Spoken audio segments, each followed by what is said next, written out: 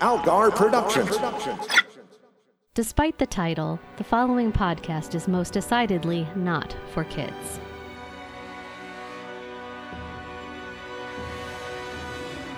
This is the Kids Love Batman podcast with your hosts, Matt Robotham and Ron Algar Watt.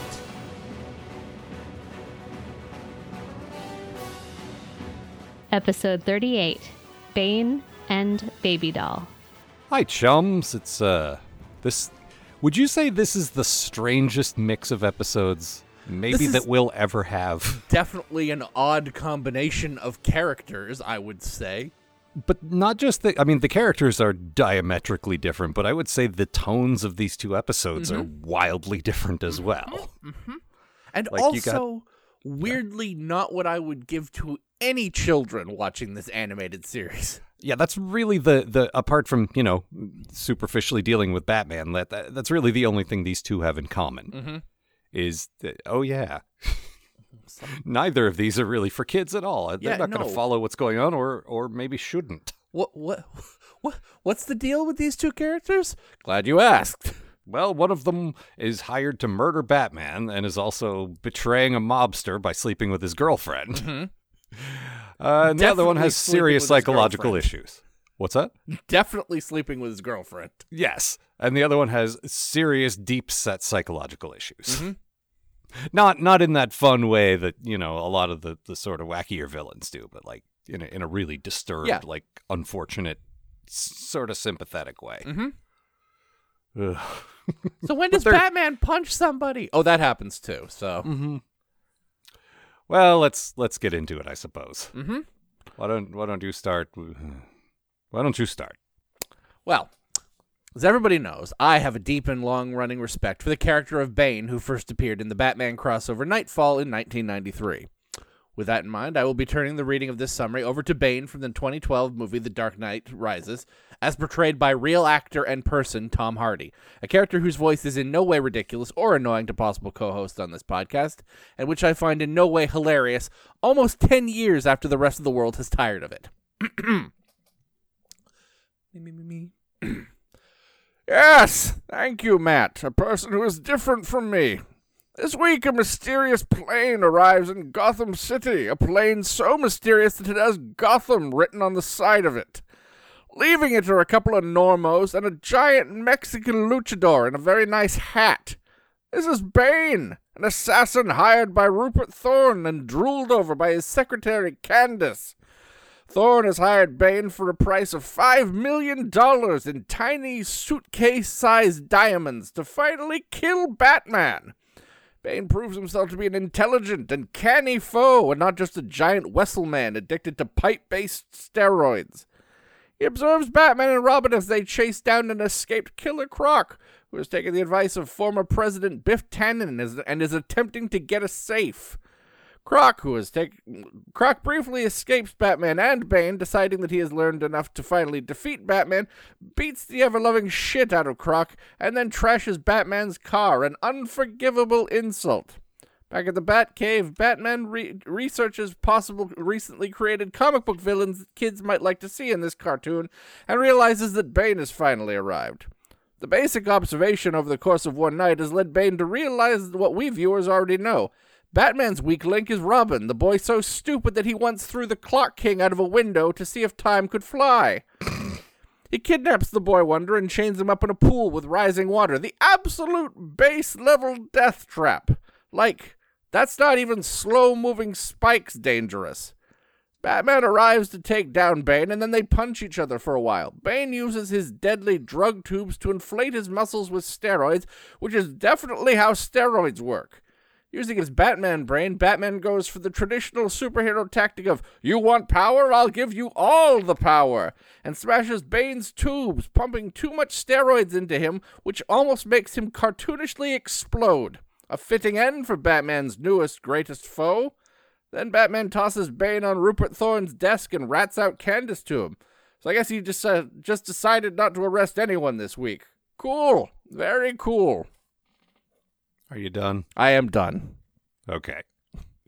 I think part of the problem is that the Harley Quinn show also thinks that voice is hilarious. And so did the Batman Lego movie.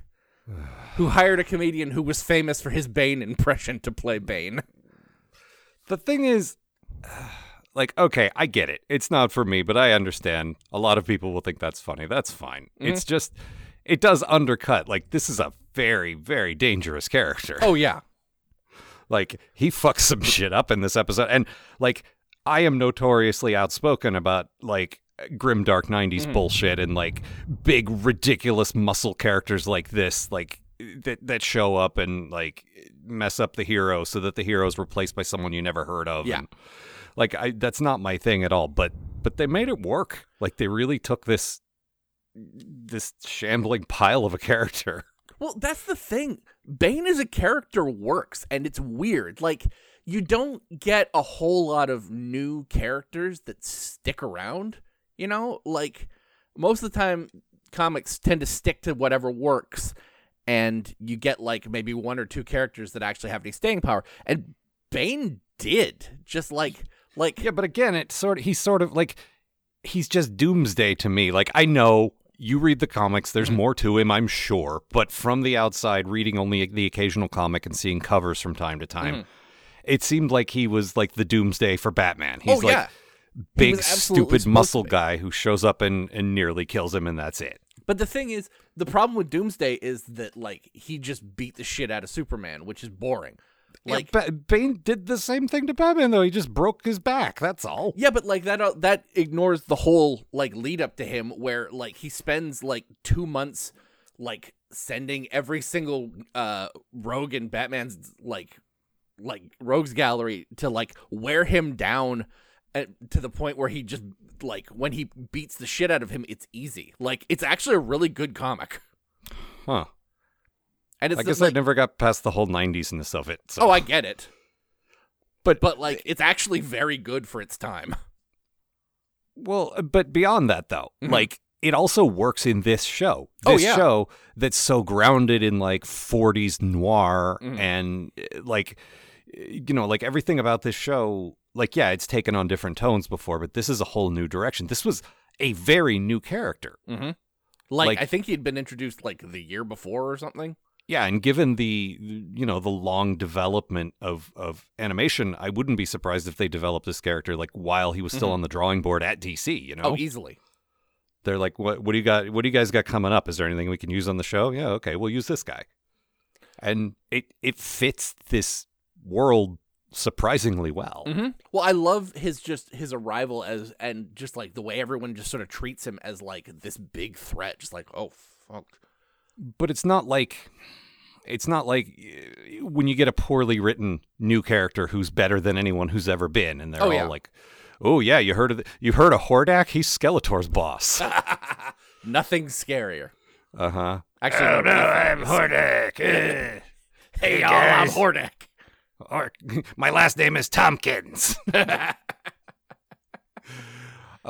But this is kind of my good thing. I like that Bane is an escalation of the sort of guys that Batman has fought to this point. Like, bringing in Croc to show us that, A, Bane can whoop his ass without breaking a sweat, and B, Bane isn't an idiot like Croc, does a great job of establishing this. You're like, okay, we've seen Batman really struggle with this guy. Bane can take him out no problem. Yeah. But also, he's got strategy, which Croc doesn't have. So. Yeah. That's the other thing. Like, Bane's smart. Like, oh yeah, no. There's a few times where they go way out of their way to make him like surprisingly crafty, like smarter than a lot of Batman's ostensibly smart villains. Like, he's more clever than the Riddler, I would say, who's supposed to be smart. Here's an idea. Have you ever thought about paying attention to the guy you're trying to kill? Study him for a sec. See what he does. Nah. I think I got this. Guy in a bat costume. I'll kick his ass easy. Sure. Get on the pile with Mad Hatter and the Scarecrow. I also like that what I had talked about a week or two ago, like, this world is so dense now that most of the characters are like from previous episodes. Like, oh yeah. You got Rupert Thorne hiring Bane to take out Batman, and he first does this by fighting Killer Croc. It's like, this world feels so full now, you know? Yeah. I love that. It's really good. Yeah.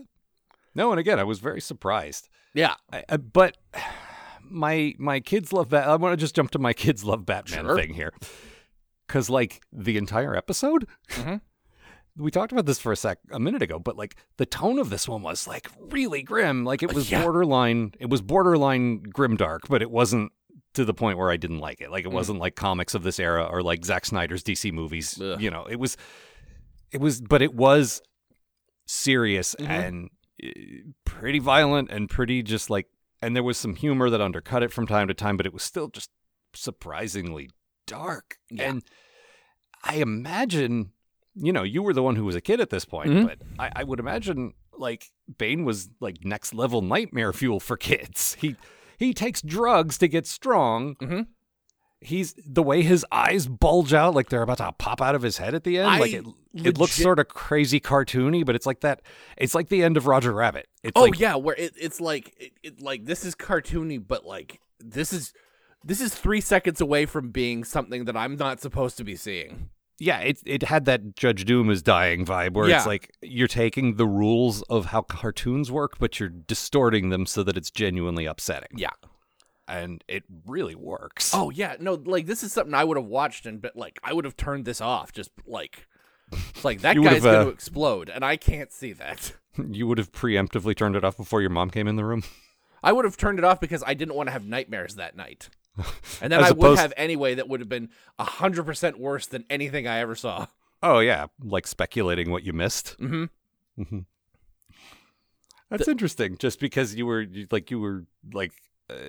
unhappy that your mom like said you couldn't watch the show anymore because it was scary. But, you know, now you admit, well, okay, maybe she was right about some of it. I mean, well, the thing was always like I was mad that my mom wouldn't let me watch it because it was scary, but also it was scary and I didn't want to be scared.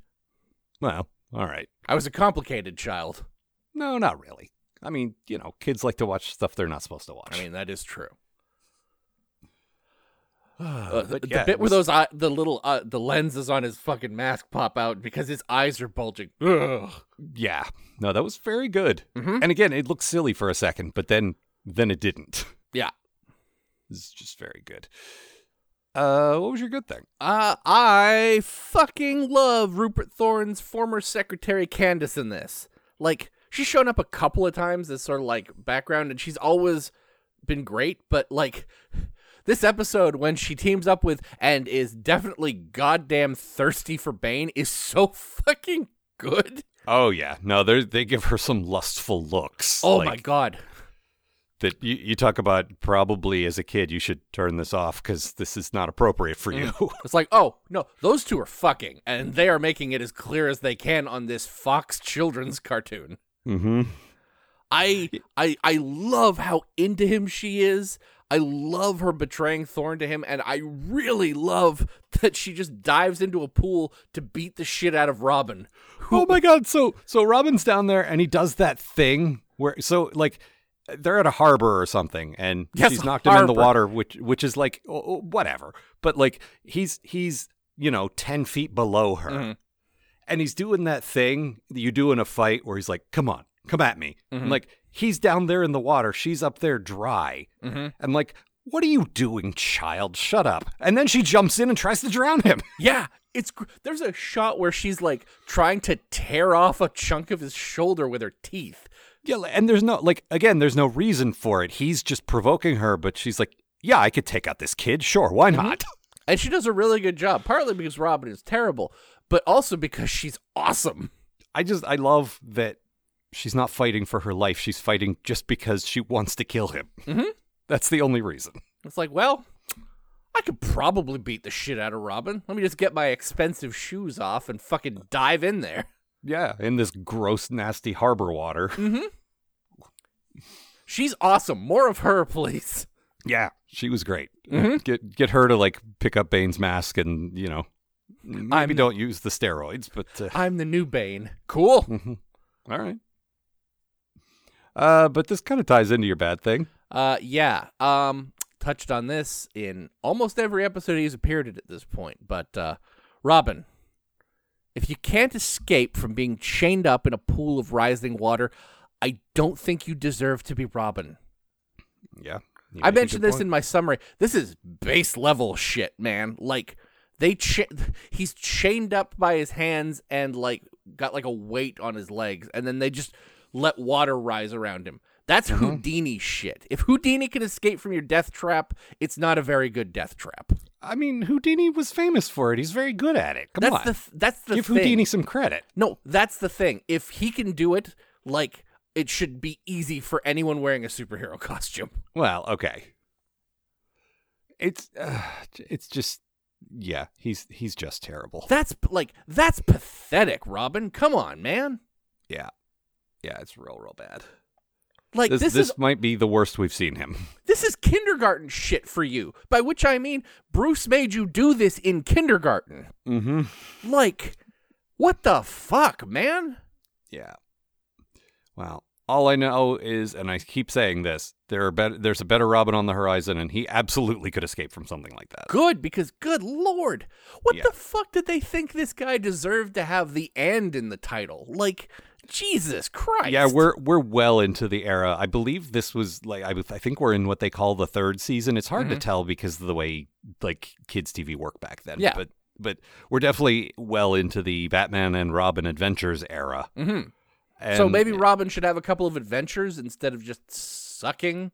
I mean, I don't want another episode about Robin, but they haven't had one since they rebranded, which feels weird. If you're shifting the focus, it's weird that the show's not more about him than it was before. It's the same about him, which is not much. Yeah. And also, he still sucks. Yeah, it's like Batman is off doing Batman stuff, and occasionally Robin pokes his head up to go, "I'm helping, Batman!" Mm-hmm. And then they put a plastic fire helmet on him. Well, he does something that's about at his level in the next episode that I'll summarize in a few minutes. Like that's Watches about television. Disguises himself as a fat loser. That's like that's pretty much that's about all he can do. My bad thing. I mean, apart from Matt doing the Bane voice. How dare you? When Batman leaves Croc's hospital room after he's questioned him, he says, "Later, Gator." And Batman, come on. Gators and Crocs are entirely different animals. You know this. Come on, man. I know you trained for at least a year to be the world's greatest zoologist. I mean, he definitely could wrestle a gator. Oh yeah, we've seen it. Which is a fighting style, like a drunk Florida man fighting style, but a fighting style. He studied them all. The thing is, he could wrestle a gator, but he couldn't wrestle a dial. Well, it's a different animal. Mm-hmm. And I was gonna get more specific with my little joke here. Like I looked it up, like because alligators live in North America and crocodiles are from Australia. No, it turns out they're both from everywhere, and I don't know what the fuck I'm talking about. But I'm not Batman. Yeah, it's fine if you don't know. It's not fine if he doesn't know. He's supposed to be smarter than us. I also then deleted the reference because I didn't know what I was talking about. I didn't just call a crocodile man an alligator. Come on, man. Get your shit together, Batman. Yeah. And fire Robin while you're at it. Yeah. That's what part about of getting your Scarecrow's shit brain? together. What's that? That's part of getting your shit together. Well, yes. Sometimes you got to drop the dead wood. Mm-hmm. So let's talk about Bane's actual voice. Yes. You wrote down the dude who played him. I recognize that name, and I don't remember from where. I think it was in The Godfather. I'm kind of surprised you don't, because he's apparently, I looked this up yesterday. Mm-hmm.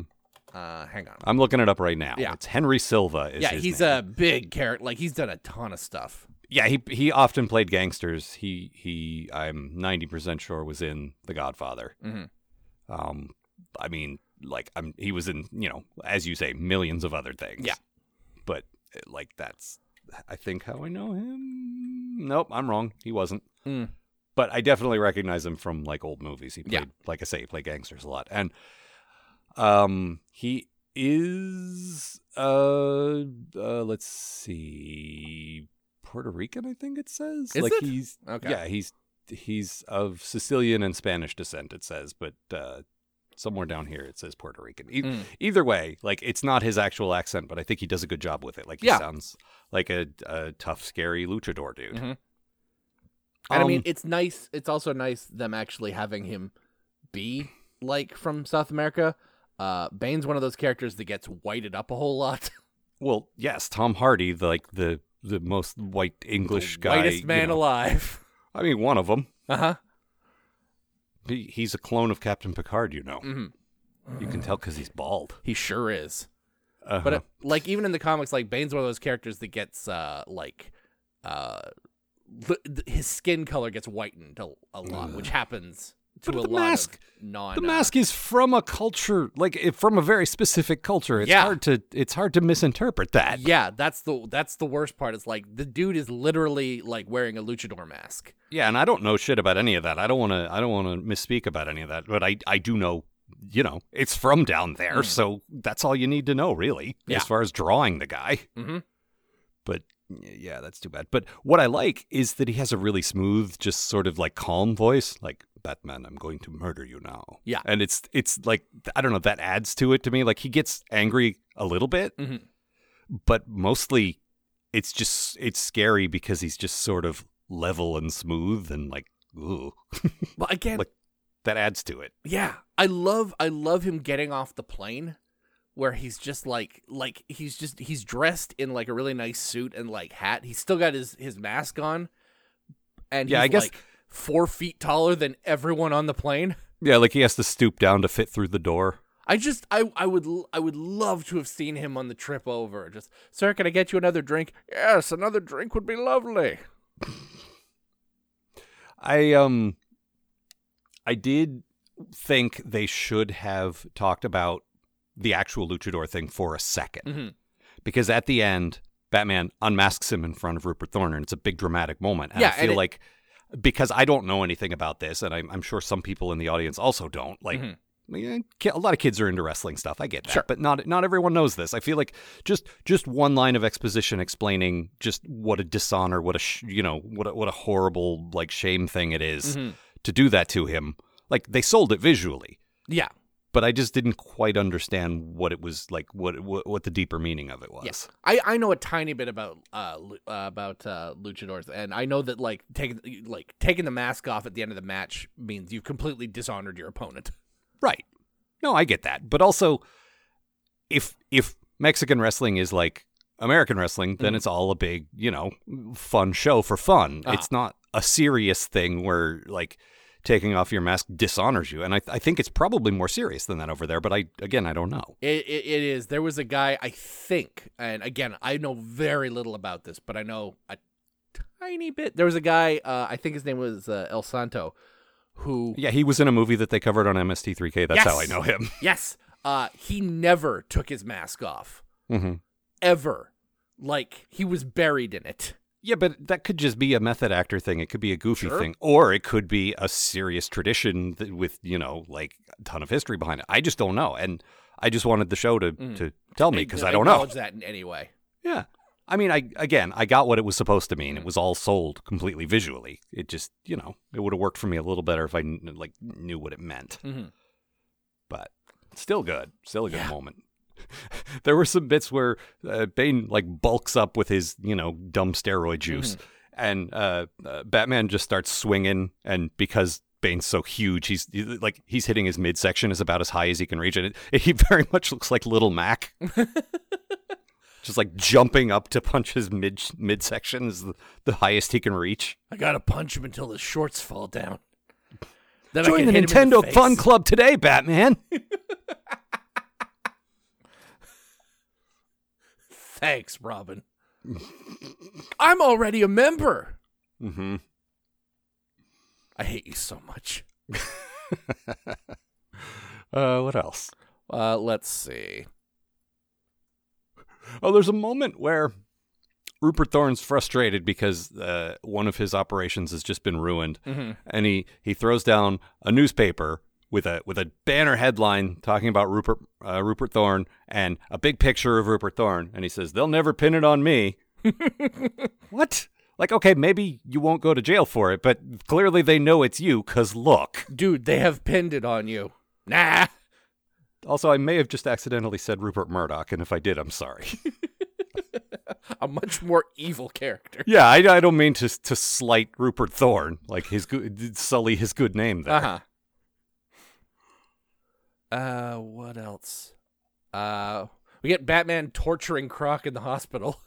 Yeah, I'm never really a fan of torture Batman, but I know that's part of the gig. Neither am I, but they do keep bringing it back. I know.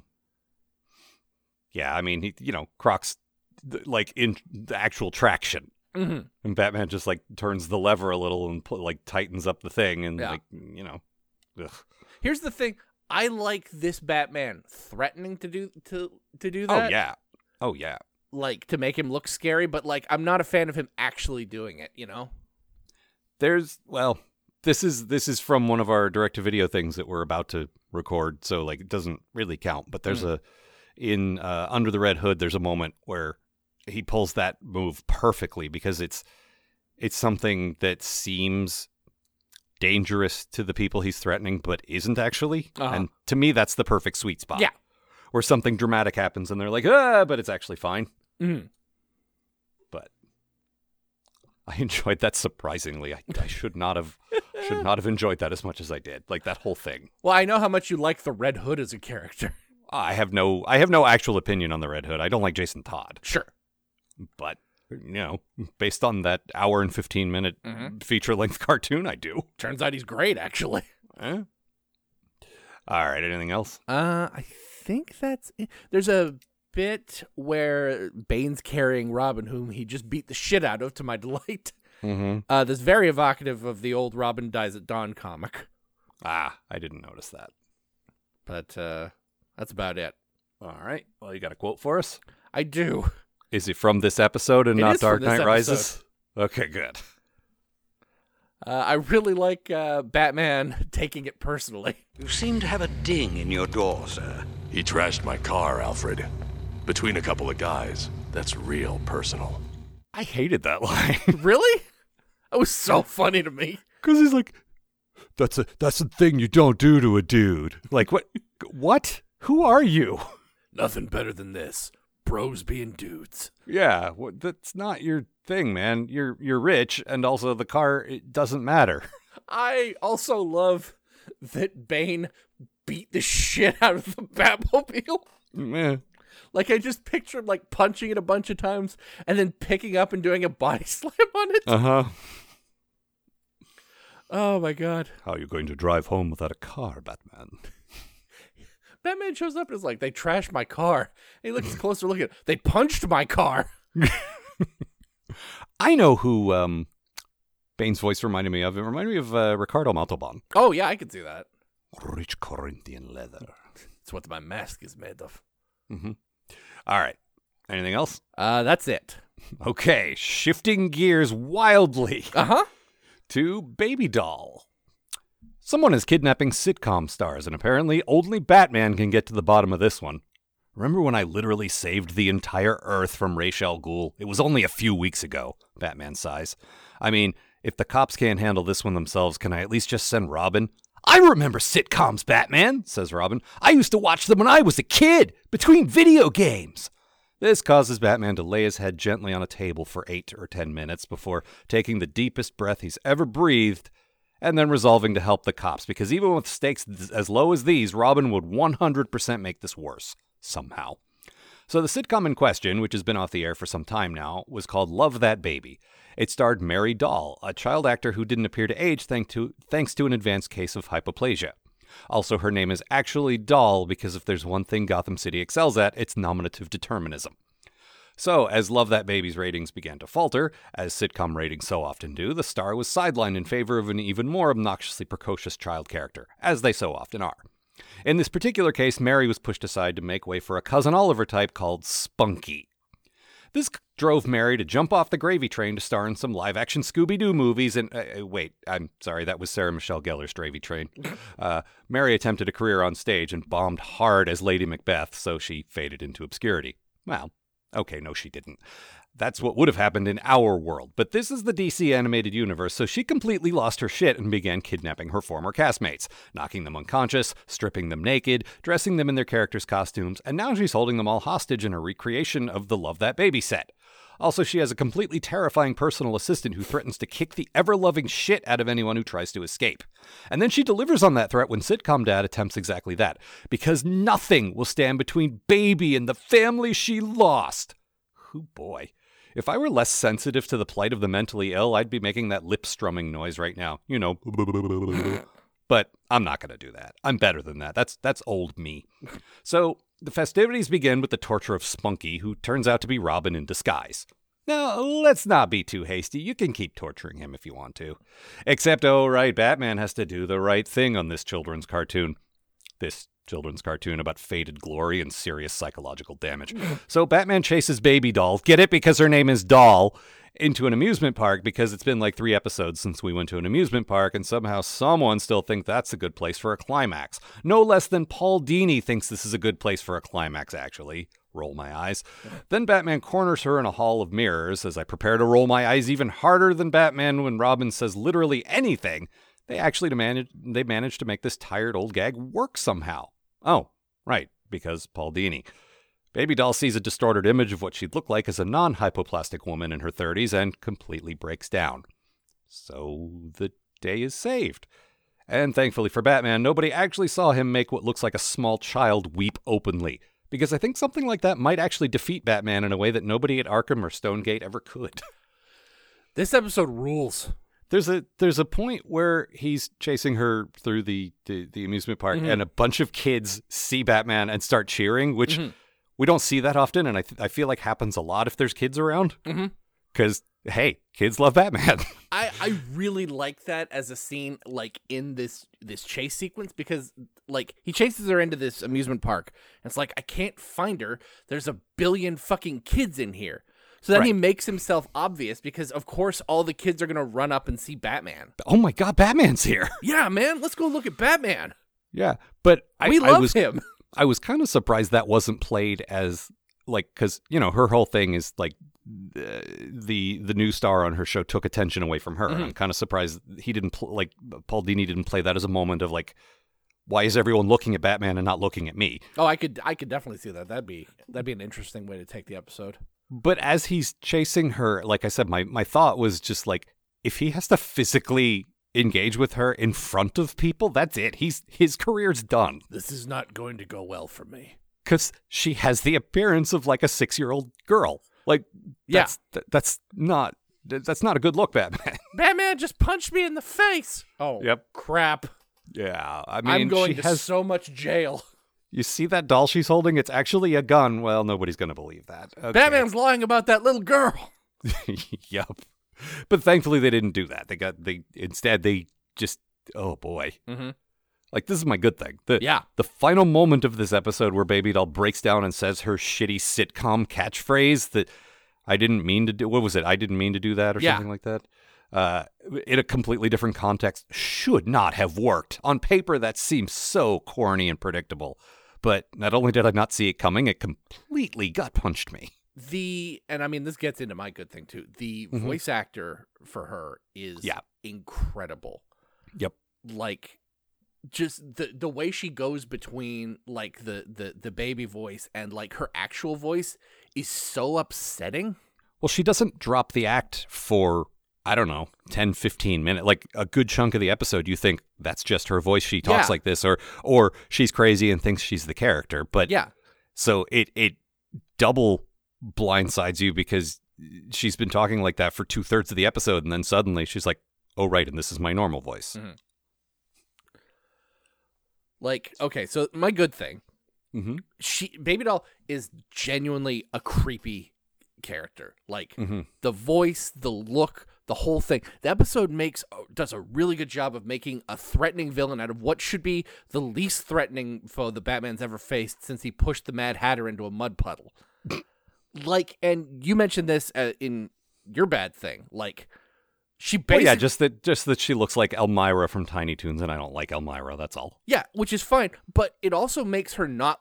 Like, she looks like a Warner Brothers character in this Bruce Timm world. Like, she doesn't work. She doesn't look like any of the actual kids that show up in this episode.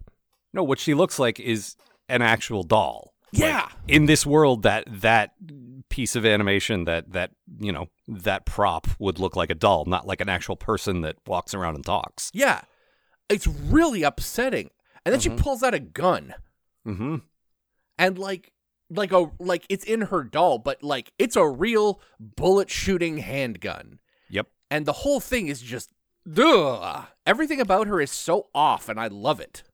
Yeah, and like I'm very outspoken in my like, and I even covered this in my summary a little bit. Ugh, a fun house. Ugh, like she thinks she's a child and she's like crazy and like they're gonna play the circus music now, and you know what I mean. Like there's so many sort of like horror movie cliches in this, but they managed to dodge all of them. Yeah. Well, it's like you said. Turns out Paul Dini's kind of a good writer. Yeah. Who knew? I mean, he's not flawless. He's definitely written course some clunkers, but yeah, I should have given him a little more credit. Yeah. There's definitely a bit of whatever happened to Baby Jane in this, which I didn't realize at first, but the DC Wiki pointed out. I was like, oh shit, yeah, you're right. Yeah. And that movie's a mess, but it's definitely got some, definitely contributed to this. I'm going to have to take your word for it. I haven't seen that yet. You don't need to. No. Here's the thing. It's got Bette Davis and Joan Crawford, who had never appeared in a movie together before and kind of hated each other. There was actually like a TV miniseries about how it got made and how they hated each other. Yeah, wasn't that their whole deal, was that they fucking loathed each other? They were both competing for a lot of the same roles, and they both refused to acknowledge that they were aging and played very age-inappropriate roles as they got older. Like, seeing Joan Crawford at 50 trying to play 20 is just sad. But the thing was, like, Bette Davis was like a serious actor and didn't mind making herself look ugly and didn't mind like being the grotesque character because that's what actors do. And Joan Crawford always needed to look beautiful. So like it was an interesting thing to make a TV show about because there was a contrast there. But in this movie, like in Whatever Happened to Baby Jane, it's kind of the opposite, where Bette Davis completely dials up the camp and just plays this over the top, like kind of like Baby Doll, just like this faded glory, childlike character who's trying to recapture all that. And Joan Crawford's playing this completely grounded her sister who's trying to like protect her. And the two styles just don't work together at all. But there's definitely a lot of that in this. And like this is better than that movie, I would say. Yes, it is. Again, just those final moments where you're like, oh shit. Yeah. It's and brutal. I'm so glad I looked it up. Baby Doll is played by Alison LaPlaca, who I remember from a very forgettable Fox sitcom in the late 80s, but I've always liked her. I'm so glad they didn't get Tress MacNeille, who I like a good deal, but, she did a whole bunch of voices for Tiny Toons and Animaniacs, and I think she just would have been a little too over the top. Like, I'm glad they got, somebody like specific for this role, and she did an excellent job. Tress MacNeille actually play Elmira for one thing? No. Elmira was Cree Summer. Okay. Yeah, no, you're right. As soon as you said it, it's like obvious. Yeah. Tress MacNeille was Babs Bunny, and later she was Dot Warner. Like she was in all of those things, but she wasn't. Yeah. There were some other interesting people popping up though, like the dude who played Cyclops in the X-Men movies was in it. James Marsden. Yep. He was spunky. Poor James Marsden. And apparently he's going to be in a bunch of DC stuff after this. Like this was his first of many. Oh, all right. Good for him. And then in a glorious bit of stunt casting that no one noticed until the internet was around to point these things out, the actual guy who played Cousin Oliver on the Brady Bunch That's fucking... one of Baby Doll's former castmates, like That's maybe the dad funny. or something. Yeah, that's good. Because like that was, I think, the first big example of that trend of like, let's bring in a new, cuter, younger kid. Oh, and, yeah.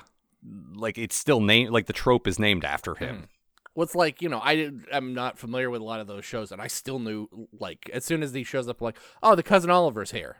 Yeah, well, I bet the TGIF shows did it. Oh, yeah, absolutely. Like, it's been happening for years and years, so I'm sure it happened in your generation of shows, too. Well, yeah, every time the adorable, like, Michelle character would get...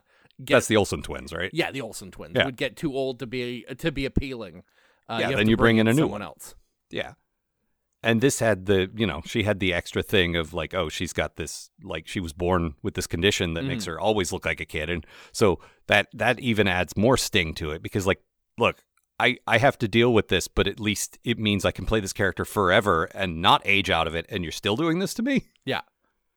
Which is just terrible. I was thinking about this while I was watching. It's like, I would feel like she would be extremely popular for movies, just as a good way to exploit child labor laws. Yeah. Well, I mean, not, because you have to pay her and treat her like an adult, you know? I suppose that's true. That's the thing. She's like 30, they said. Yeah. So, yeah, I thought Gary Coleman had this same condition. He had something a little different, but he had that problem as well. Just that he always looked like a kid and couldn't be taken seriously in dramatic roles. What I did like was when we see her attempt to break out and get more serious, we see her playing Lady Macbeth.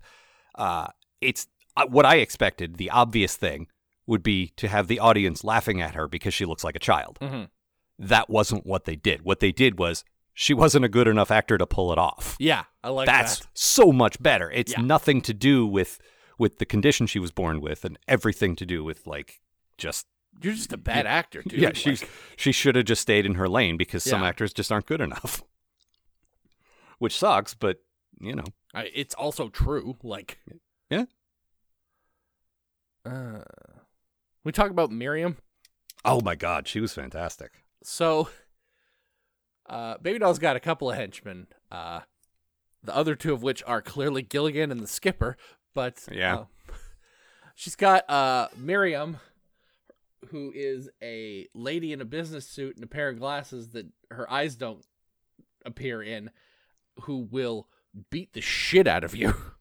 Yeah, she's like the I can't think of another example of it, but when you got the sort of like well put together henchman who doesn't speak and can just like knock you on your ass without even like appearing to break a sweat, you know, like she's that one. Yeah. Only she just happens to be sort of like a business lady look. Like it's a great sort of spin on that kind of character. Well, and she's great as like anytime like Baby Doll's trying to do like sneak around as like a little kid in public, like she falls into like the mom role.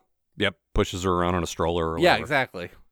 It's very good. Which is also a whole nother level of weird, but yeah, like I'm not clear what their relationship is, like why she wants to help her. Maybe she's like, apart from getting paid well, I'm not, but she seems very devoted. Yeah.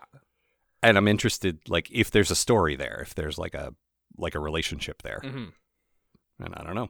No, it's something I thought about a lot while I was, because like they've got like a very close relationship.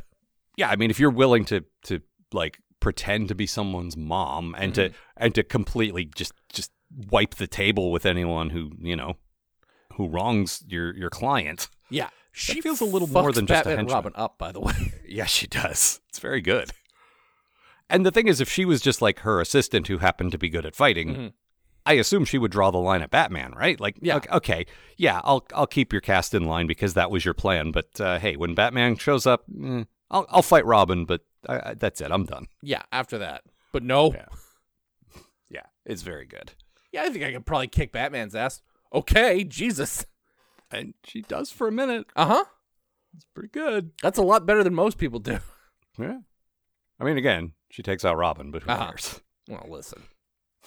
At this point, I'm pretty sure I could take out Robin. This actually brings me to my quote, which is Robin related. I got him! It's me, dope. Which is, I always kind of wondered what Bullock's reaction, like what his opinion of Robin was, and this is very good. This is so good. It's me, dope. You idiot.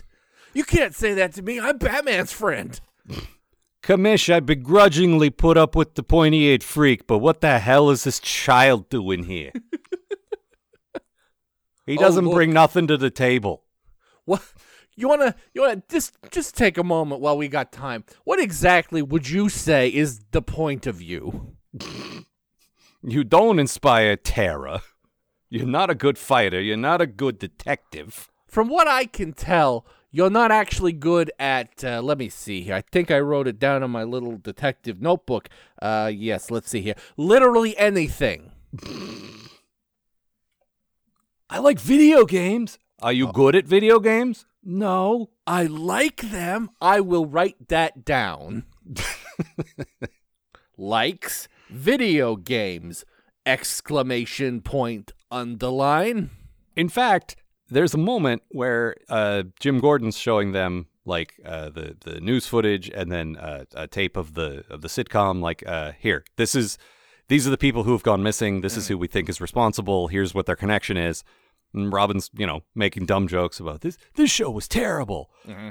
And then, like, in the next scene, he meets Mary Dahl face to face. He's like, oh, what a cute little kid. You just watched a tape of her, man. Yeah, Come on. What did you just learn? Oh, my God. Wow, a little girl. Mm-hmm. Robin, I can't believe I have to teach you object permanence at this point. Does your head have like a soft fontanelle? What's wrong with you? I need my binky. Also, there was a good bit where Batman, there's nothing to this, but Batman goes to Summer Gleason for for some intel, and like that's it. It wasn't like a clever scene in particular. It wasn't like, it was just nice to see, oh, well, this is sort of a media related thing, and this thing is in the news. Let me go talk to the news lady and see if she knows anything. Yeah. And like, it was nice to see like just her appearing as someone who isn't just on the television dispensing exposition. Like, she's helping in the investigation, and it was cool. Also, Paul Dini seems like extra concerned with including women in his stories, which is noticed nice. that, Like, yes. like the assistant didn't have to be a lady, and Summer Gleason didn't have to be the informant as we're gathering information. He just nice little touches there. Yeah, bring him in. I like that. What Oh, else? and Baby Doll, again, was also a woman character. Yeah, Bringing true. in a new female villain's always good. Yeah, and she's unique to the show, right? Yeah, I don't think she's ever shown up in the comic. I mean, that doesn't surprise me, given that this is the era of comics where Bane showed up. She really wouldn't have fit. Yeah, no kidding. Well, the thing is, like, there's another episode with her, but, like, there's not a whole lot you can do with the character. Like, this Okay, let me ask you, as a long-time reader and aficionado of comics, when has that ever stopped anyone? You know what? Fair enough. But, I mean, There's characters that people just like the look of them, or it was the first comic they read when they were a kid, so now they get to write comics and they're going to put them in there again, but they're nothing. you are that doesn't. absolutely 100% correct. The thing is, though, like, they kind of nail it out of the gate with this one. Like, Yeah. this is, I mean, I don't have a bad thing in this for this episode, because this is probably the best villain episode of this show since Mr. Freeze. Yeah, I could see that. Like, it's that good. It's that good of just, and like, it's, the idea is so perfect. The execution is so well done. Everything about it is just, chef's kiss. And again, it's amazing to me that not only can Bane fit in this universe, but also this. Like, the way this world works, the show almost feels like an anthology, except I completely believe that all of these people live in the same world, which is so hard to pull off. Yeah. Well, And- like the idea that like a giant drug fueled Mexican wrestle man and a 30-year-old woman that looks like a 5-year-old child with Hypoplasia. hypoplasia, thank you, can both just hang out with Batman is like, what? But it works. Yeah, it absolutely does. And it continues to amaze me. And her follow-up appearance is also unsettling in a whole other way. I bet. Like, do you not remember that one? I've seen it and I know the one you're talking about, but like I can't remember a thing about it. It's incredibly unsettling. I really enjoy it. It's honestly, like, I didn't remember this origin episode, which is very good. When you say Baby Doll in this show, I think of the other one. Oh, 'cause wow. It's sort of next level stuff. I'm not saying it's better than this necessarily. I'm just saying, to me, it's more memorable. Sure. Just like this one cuts you to the bone, but the other one will just sort of squick you out. That's all. So what the fuck's happening? Yeah. Anything else? Let me just look over. I didn't have a whole lot of notes here either, because I was watching the episode, you know? Yeah. Oh, speaking of the assistant lady, she does deliver my favorite bad joke, which is just like either Batman or Robin, I don't remember, says why are you working for her? And she just sort of looks over and says, it's a living. And it's one of like 3 lines. Like, Miriam doesn't talk much. No. But then she says that shitty Flintstones line. Yeah. That's very good. Yeah, I think that's everything I got. Yeah, me too. Very good episodes. Yeah, very. Good week. but this is a good show. Yeah. So, It's nice. yeah. What do we got next time? Next time, we've got, let me see here. Okay. The Lion and the Unicorn, about which I remember nothing. Yeah, me neither. And Showdown, which I remember very fondly and is a very strange episode. Huh. I don't remember that one by title. Is that Jonah Hex? Showdown is the Jonah Hex versus Ra's al Ghul episode. Oh. And, Batman is barely in it, if I recall correctly. Huh. Well, It's it's a flashback to the Old West, right? Yeah, it's basically, I think, and it's been years since I saw this, but I think it's Ra's telling Batman a story about how he fought Jonah Hex. Yeah, that's fine. Again, lots of things can fit in this world. Mm-hmm. And I just looked up. I thought The Lion and the Unicorn was another Red Claw episode, and it is. Okay, that makes So sense. I have fond memories of Red Claw, and I remember not liking her so far. Maybe this is the one where she pulls it together and gets cooler. Mm-hmm. Because her last appearances have not been that impressive, Yeah, unfortunately. not so much. Yeah. All right. Well, as ever, our website is kidslovebatman.com. If you want to write to us, it is kidslovebatman podcast at gmail. We have just released we call these our Christmas crossover, even though the two shows that cross over don't exist anymore. Like Drunken Time Travel is long gone, and Post-Atomic Horror is question marks. The shows that crossover no longer exist, and also Christmas is over. But Well, that was a scheduling thing. sure. But we and our good friends, Irish Gav, who you've heard on this show, and his friend, our friend as well, who is also named Gav, but is from England, so we call him English Gav. Yep. The four of us reviewed the He-Man She-Ra Christmas special. And I had a blast with that because it was exactly the kind of stupid that I enjoy. Oh, so much fun. Yeah, and it's really just us doing the Skeletor voice for an hour. But, Yep. that is actually available on the feed and the website for our old Star Trek show, Post-Atomic Horror, so postatomichorror.com or, on iTunes or whatever. So if you're interested, check that out. We are on Twitter at Algar, at RobotMatt, and that's all for this time. Yeah. See you, folks.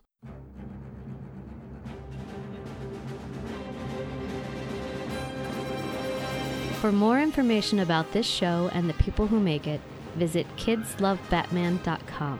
To provide financial support for this show and all of the shows produced by Algar Productions, consider a pledge at patreon.com/Algar. That's AALGAR. The Kids Love Batman podcast is a co-production of Matt Robotham and Ron Algar Watt. Copyright 2020, Algar Productions. Please don't sue us. We're just doing this for fun.